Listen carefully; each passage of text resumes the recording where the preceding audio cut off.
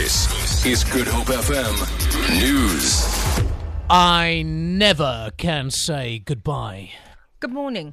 Classes at the Cape Peninsula University of Technology have been suspended following student protests this morning. Spokesperson Kansley says a large group of protesters entered the chemical engineering building and forced staff and students out of the offices. Kansley says classes had been scheduled to resume today. After a marathon meeting with student leadership unions and senior management of CPUT last night, a number of resolutions were reached, which included that staff and students could resume work and classes today.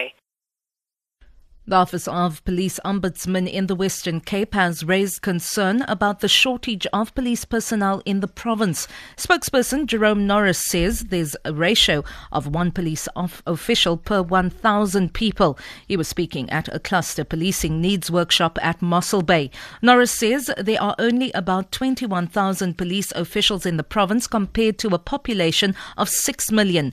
Various community organizations, including community police forums, are part of the workshop. Afghan authorities say rescuers have yet to reach the areas worst affected by a powerful earthquake. About 300 people are so far known to have died in Afghanistan and neighbouring Pakistan.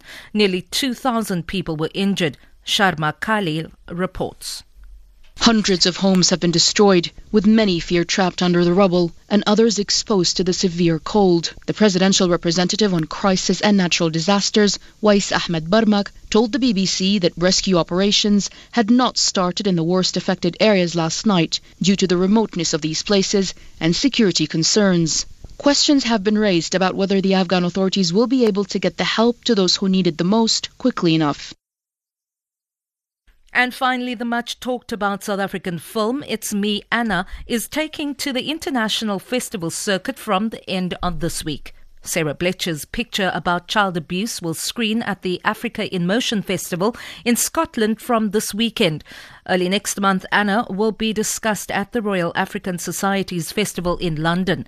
In December, it will be showcased in the Netherlands as part of Post-Apartheid Cinema, a South African focus. Thereafter, it will head to California for the Palm Springs Festival. The movie, starring Charlene Brouwer, Nicola Hanekom and Marius Weyers, among others, has ranked in almost 800,000 rand during its opening at the local box office last weekend. For Good Hope FM News, I'm Vanya Kluter-Collison.